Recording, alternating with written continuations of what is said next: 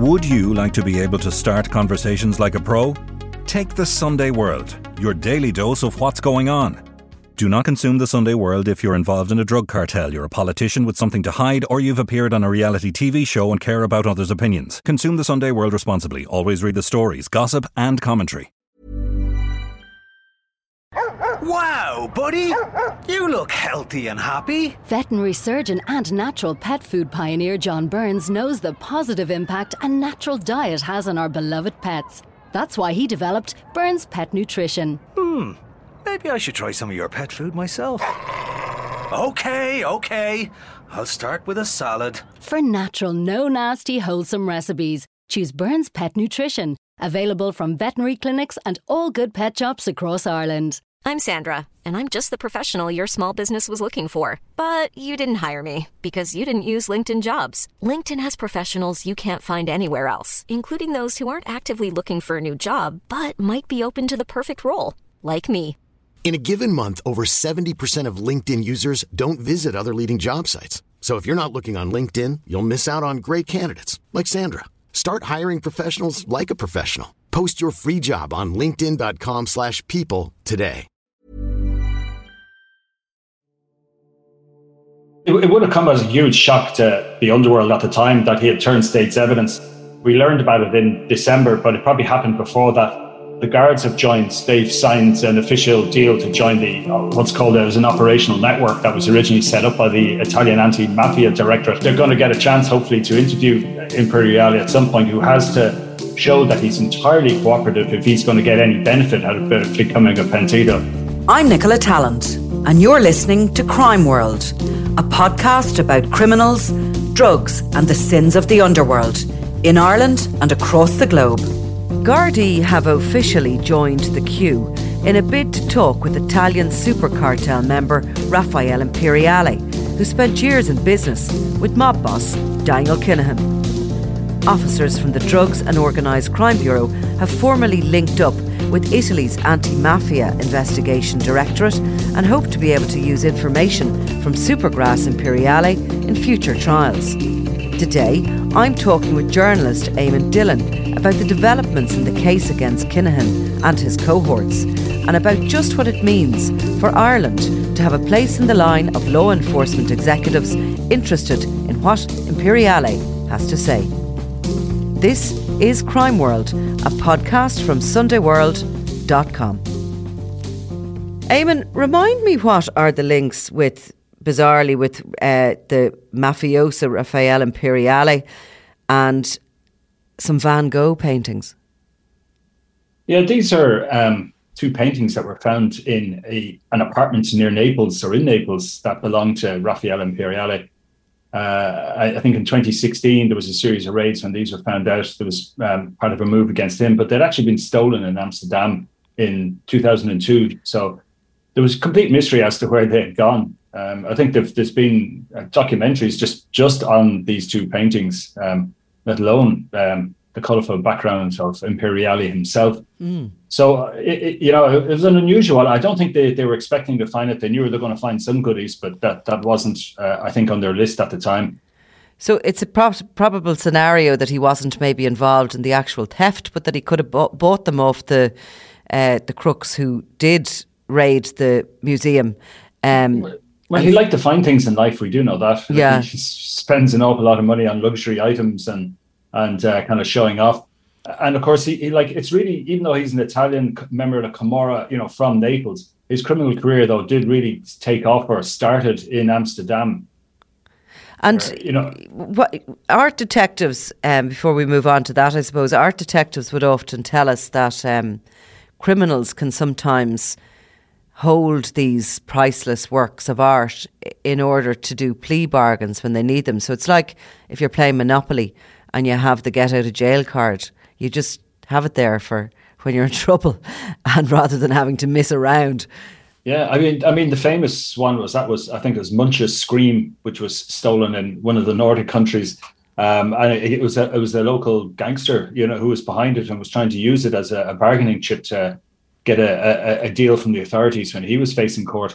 And similarly, I remember, it's a story I think you covered as well. I certainly did, was the Madonna and the Yarnwinder, which was stolen from a castle in Scotland. And it was years and years later that turned up in a solicitor's office in Liverpool, where I think some people then were arrested over basically trying to scam the insurance company for a payout that they're basically trying to hand it back. So, I mean, that was the other reason, essentially, like, why people steal them. But yeah, I mean, sometimes it's because they're easy take as well. A lot of them are relatively, they're not under a huge amount of security. Certainly, the Madonna and the Ironwinder wasn't a 55 million euro Da Vinci painting, and of course the ones that Raffaele Imperiale had. I mean, they're essentially priceless because you're not going to be able to sell them. But they were valued at 130 million, so they weren't small time pieces of art. And they were hidden behind the walls as opposed to hanging on them in his mansion when it was raided in 2016. At that point, he was wanted on international drug trafficking charges, and I suppose we won't know whether he had anything to do with the discovery of those paintings at that time, but he was in Dubai, and of course he was a year later at Daniel Kinahan's famous wedding in the Burj Al Arab. Now, the reason we're talking about him again, because he's popped up quite a few times on the podcast, is because of a story you did at the weekend, that Gardaí have now officially got into line in order to get some help, I think, from Raffaele Imperiale, who has become a pentito. Yeah, so I mean, it would have come as a huge shock to the underworld at the time that he had turned state's evidence. Like, we learned about it in December, but it probably happened before that. I think it was the previous October when he was actually arrested in his prison cell as part of another European-wide operation in which I think there was something like 36 arrests and there was 800 million euro worth of cocaine that had been taken. And then, of course, we know then just in the last week, there was another case came out of an Andrata gang, which would be, I suppose, a different Italian branch of the mafia, and they had gangs that were able to sell into the very obviously lucrative Milan market, which is the biggest commercial, it's the commercial capital rather of Italy, and they were selling cocaine in there that Imperiale would have had shipped, or he would have brokered the deals from South America. And basically it was his organization or his connections that were getting it through the ports of Antwerp and shipped down in 200 and 300 kilo shipments down to Milan. And on the basis of his information, something like 100 people were arrested in recent times. There was a major operation against the gang.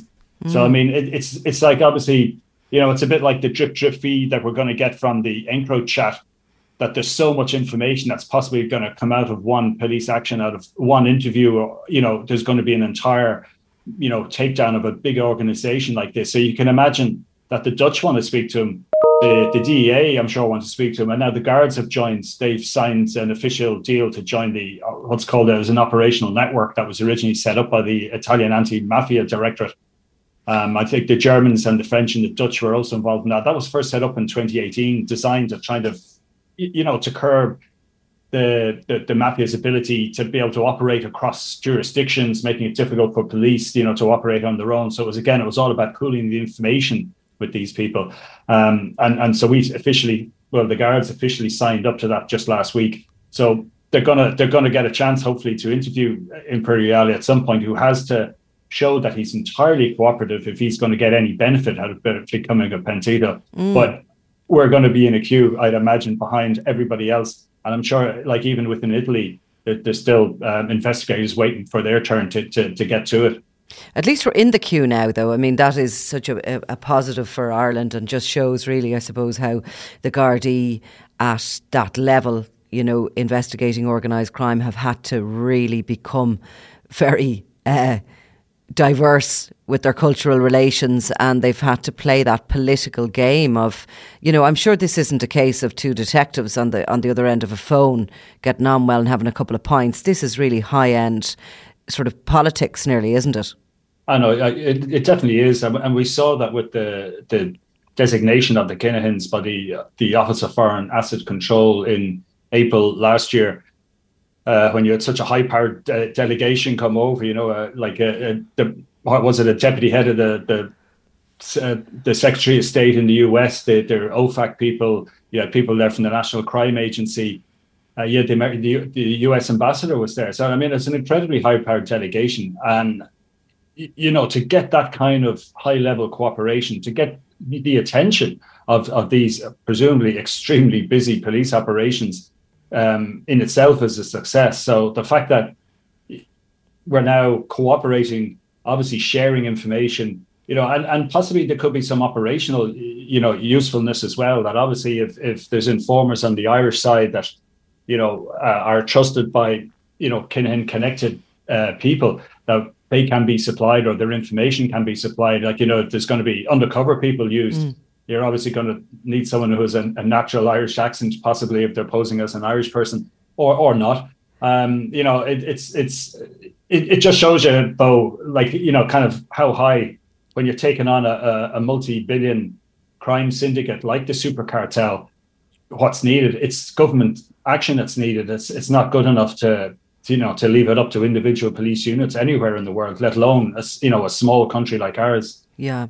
So the arrest of the 100 officers from the Nangreta, that is the first of the kind of actions as such since Imperiale has been brought back. So this is kind of the first real movement on possibly what he's saying behind closed doors.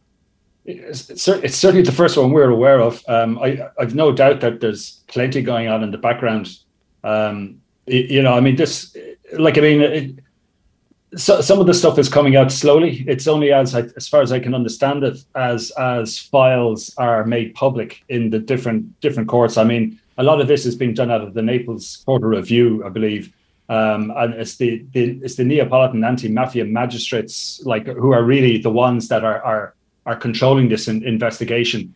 So it's from there that we're going to get any more public information. I think that kind of the anti-mafia investigative directorate or whatever, I don't know the exact title from Italy. This is something they're doing all along. I mean, there's other pentitos, who mightn't have as much an Irish interest as Imperiale. So, but there are others, at that level that they have used in the past. So I presume that they know what they're doing. They're getting used to this, and they'll go after all the various tentacles across Europe and North Africa, the Middle East, and the US, wherever it brings them. And what do you think ultimately Raffaele Imperiale would have on Kinahan? I mean, it's Daniel Kinahan, really, he's been in business with, isn't it, rather than the father? Yeah, I mean, it seems to be, although, like, what all these members of the super cartel have in common is that they were all expat criminals in Holland. So you had Christy Kinahan Sr.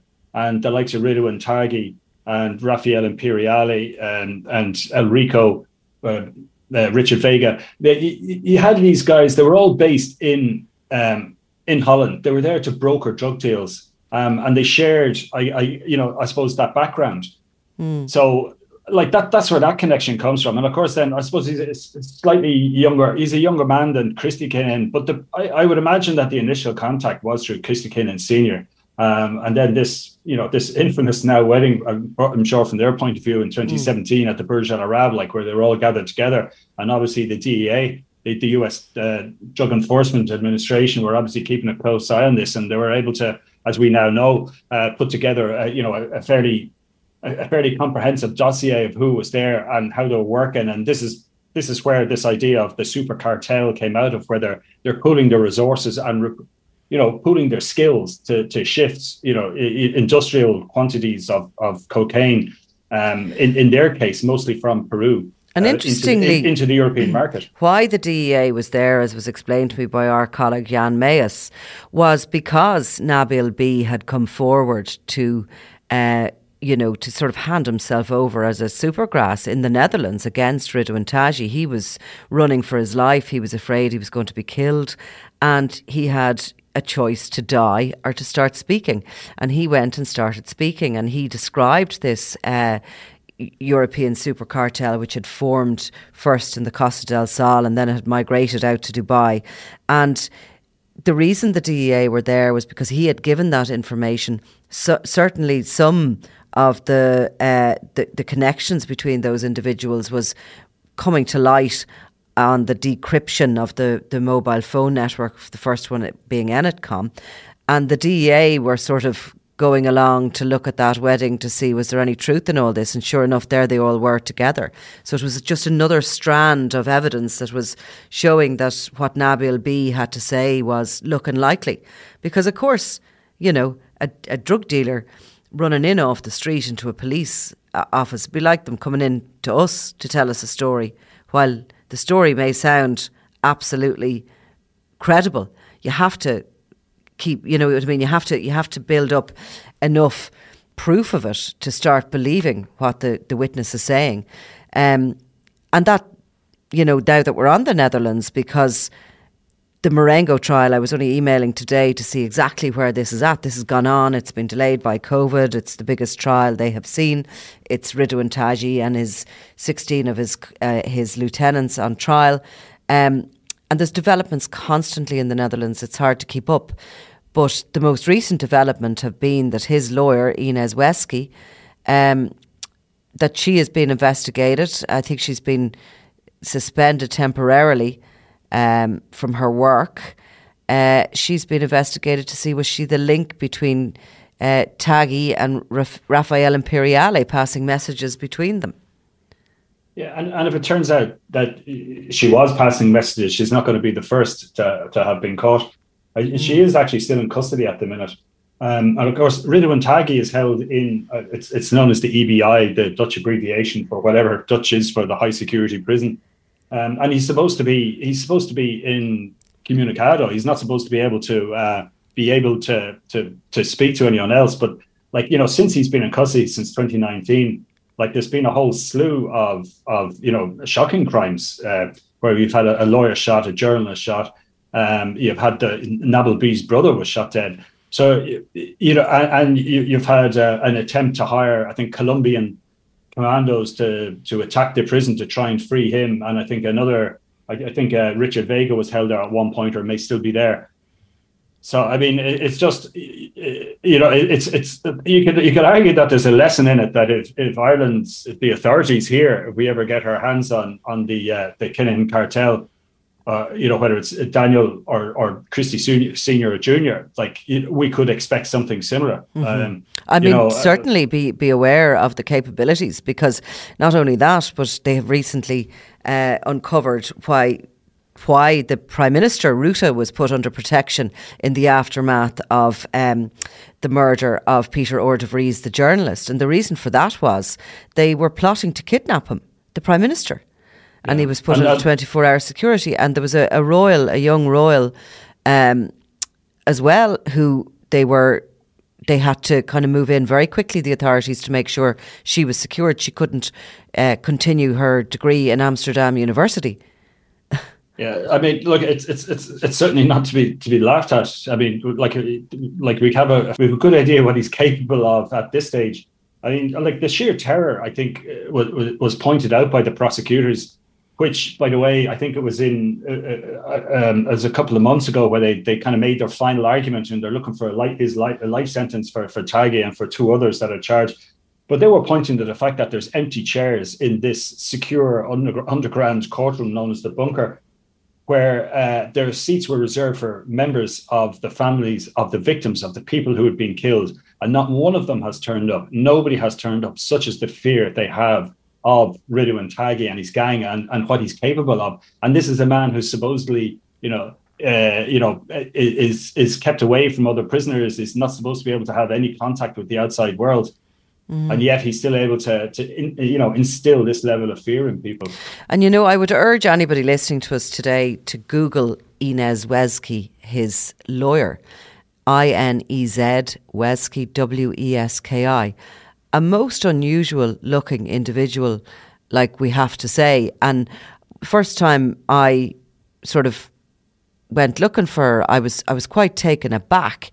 And, you know, your initial reaction is, oh, you know, must be something dodgy. But exactly the opposite. She apparently has a fabulous career, very clean career, as a criminal lawyer. She has never been suspected of anything before. Our other colleague, Saskia Bellman, had said to me she was an extremely nice individual, very fair, very good lawyer. I think for her at this stage of her career to be caught up in even the suspicions of this, passing information between two, massive figures in organised crime, maybe is just, again, part of that idea that this one individual, Taggy, can do or feel so untouchable and has corrupted so many through fear. Yeah, there is another cousin of Taggy who was acting as his lawyer at one point as well, and he was sentenced last year to 5.5 years, for something similar. And it was during his trial that Wesky was named as a possible conduit between Taggy and Imperiale, which is something that she vehemently rejected at the time. And, she was saying it was a completely made up story. This is obviously coming from, this is coming from the defense side. So at the moment now, apparently Taggy he's going to continue now to represent himself. She represented, I think, 2 other people in the Marengo trial. One of those hasn't got a lawyer now, and the other one, I think, has a lawyer from the same firm that Wesky worked for. But I mean, it's getting to the point where, like, why would you even get involved in the case? Such as being the level of chaos. Well, not chaos, but it's just chaos and fear and violence. But that's obviously what Taggy wanted. So in one sense, he succeeded. Now, obviously, I mean, it's not a jury trial. It's a different system, a magisterial system. It's supposed to be similar to kind of a special criminal court case in Ireland, where it's a panel of judges and they'll make their decision. So as far as I know, that the defence still have to come back to make their final statements. At what point that's going to happen? That's exactly where it's at. Yeah, there's the closing statements have to be made, and they're expecting a verdict in October. But the closing statements are supposed to be made later next month. So presumably we're going to see Taggy on his feet. This was it, or on video link. So this is what I'm trying to establish, because I would like to go over for that and to get a bit of an actual view inside the bunker, if I can manage to get in and get accreditation and everything. But you wonder, is it going to go ahead, or will all these issues mean it'll be adjourned again and we'll be another few months behind? It's just, I'm sure it's very frustrating for anybody working on it. They never expected that 3 years down the road they'd be still in that courtroom, in and out of it, but I will definitely go if I can get a little bit of clarity on what's likely to happen. And I don't have Dutch, but you'd still get a little bit of an idea. Yeah, I mean, like the colour of it. Like it really has tested the Dutch criminal justice system, from every aspect of it, in terms of, protecting witnesses, which they haven't entirely done with Nabil B's brother being murdered. And then, Peter de Vries, he was a journalist, but he was acting as an advisor to Nabil B, and he was killed. And of course, one of his lawyers is that Dirk Wiersum. He was shot dead as well. I mean, these are all individually shocking crimes, I think. And then you have, between COVID, between, victims' families, none of them wanting to put forward a victim impact statement or the equivalent of that. It's really challenged the Dutch state to see if it's resilient enough, like, to stand up to these, billionaire drug cartels. And hopefully it'll turn out. Hopefully it'll turn out right. Exactly. Hopefully it will win out. But I do think that that's the key, and that's the reason that we are and should be so engaged with what's going on there, because there's very little difference between our two societies. We're both European countries where this sort of thing should not simply happen, and it's the idea that it's the power of one individual who is just so anarchical and dangerous, and has been able to wield his power through the money he made from cocaine. Yeah, and don't forget the direct link to Ireland through the Kinahans. You had Nafuz Fassi, who's serving life now in Holland. Like, he was arrested in Dublin in 2016 when at the height of the Hutch Kinahan feud, the Gardaí they raided a number of properties that obviously the Kinahan cartel thought were safe houses, and on one in Bagger Street that this Dutch Moroccan was nabbed, which it just shows you the very direct link that goes on. And who's to say that some very serious criminals directed by Taggy could carry out operations, criminal operations for themselves or on behalf of the Kinahans here in Ireland. So I mean, It's of huge interest to us. And especially given that Daniel Kinahan has already displayed an ability to go a step beyond probably what has ever happened before when it comes to gangland feuding. The kind of levels of money he threw into it, the would-be victims that were identified just because they had a loose connection or a relationship with the people he wanted killed. And of course, some of the stuff that has never been written about that we know of that was plotted in the background and never happened. I think he has certainly shown an ability to be as likely as dangerous. Yeah. I mean, that was a real attempt at shock and awe, to set up all the various, kill squads or whatever, death squads, that we've talked about before, to try and, wipe out the Hutches. I mean, and that was their plan, or certainly make them irrelevant, and kind of, demonstrate his power, like in I don't know, like the old Roman Empire, where they just lay waste to an entire region just to show that they were the most powerful military. He wanted to show he's the most powerful drugs gang or criminal gang in Ireland. Individual, and that he should be feared. I mean, that was the message that was sent, while all the time he was rising to stardom in boxing and not caring about the reportage, etc., about him. And maybe it's something that, should be taken on board by the authorities here, which you can argue now that we've signed up with the Italian Anti-Mafia Directorate, we've gotten the Americans involved. But when you consider that to get Imperiale, to have him extradited from the UAE, from Dubai, the Italians asked him to be arrested, and he was arrested in I think it was in August 2021. And it took until the following March before he was finally extradited back, having won, I think, an appeals, some kind of legal challenge. But it was the Italian Justice Minister who flew to Dubai and spoke to her counterpart. So, it took a senior politician to go to Dubai and say, look, when you just hurry up and get this done, please, or whatever deal was done, or, whether there was some kind of horse trading going on in the background in terms of organising contracts or God knows what. But all of a sudden, a few days after the Minister for Justice from Italy had left Dubai, he was put on a plane, and there he was back in custody. And then within whatever it was, 7 months after that, he's a pentito and he's spilling the beans. Mm-hmm. Yeah. Well, look, we'll keep an eye on both those areas of Italy and the Netherlands, because everything that happens in them is so relatable to us. But in the meantime, the Irish Gardaí have taken their place in the queue, and that's what's important. And they'll eventually get to the top of it and hopefully sit down with Imperiale and ask him just what he knows. Yeah. All right, Eamon. We'll get to find out. Exactly. Listen, thanks a million. No worries, you're welcome, Nicola. You've been listening to Crime World, a podcast from SundayWorld.com. Produced by Ian Mullaney and edited by me, Nicola Tallant. Research assistant is Claude Amini. If you like this show and love true crime, leave us a review, or why not download the free SundayWorld.com app for lots more stories from Ireland and across the globe.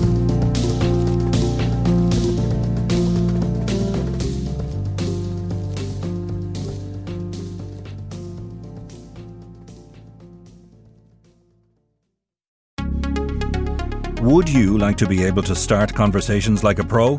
Take the Sunday World, your daily dose of what's going on.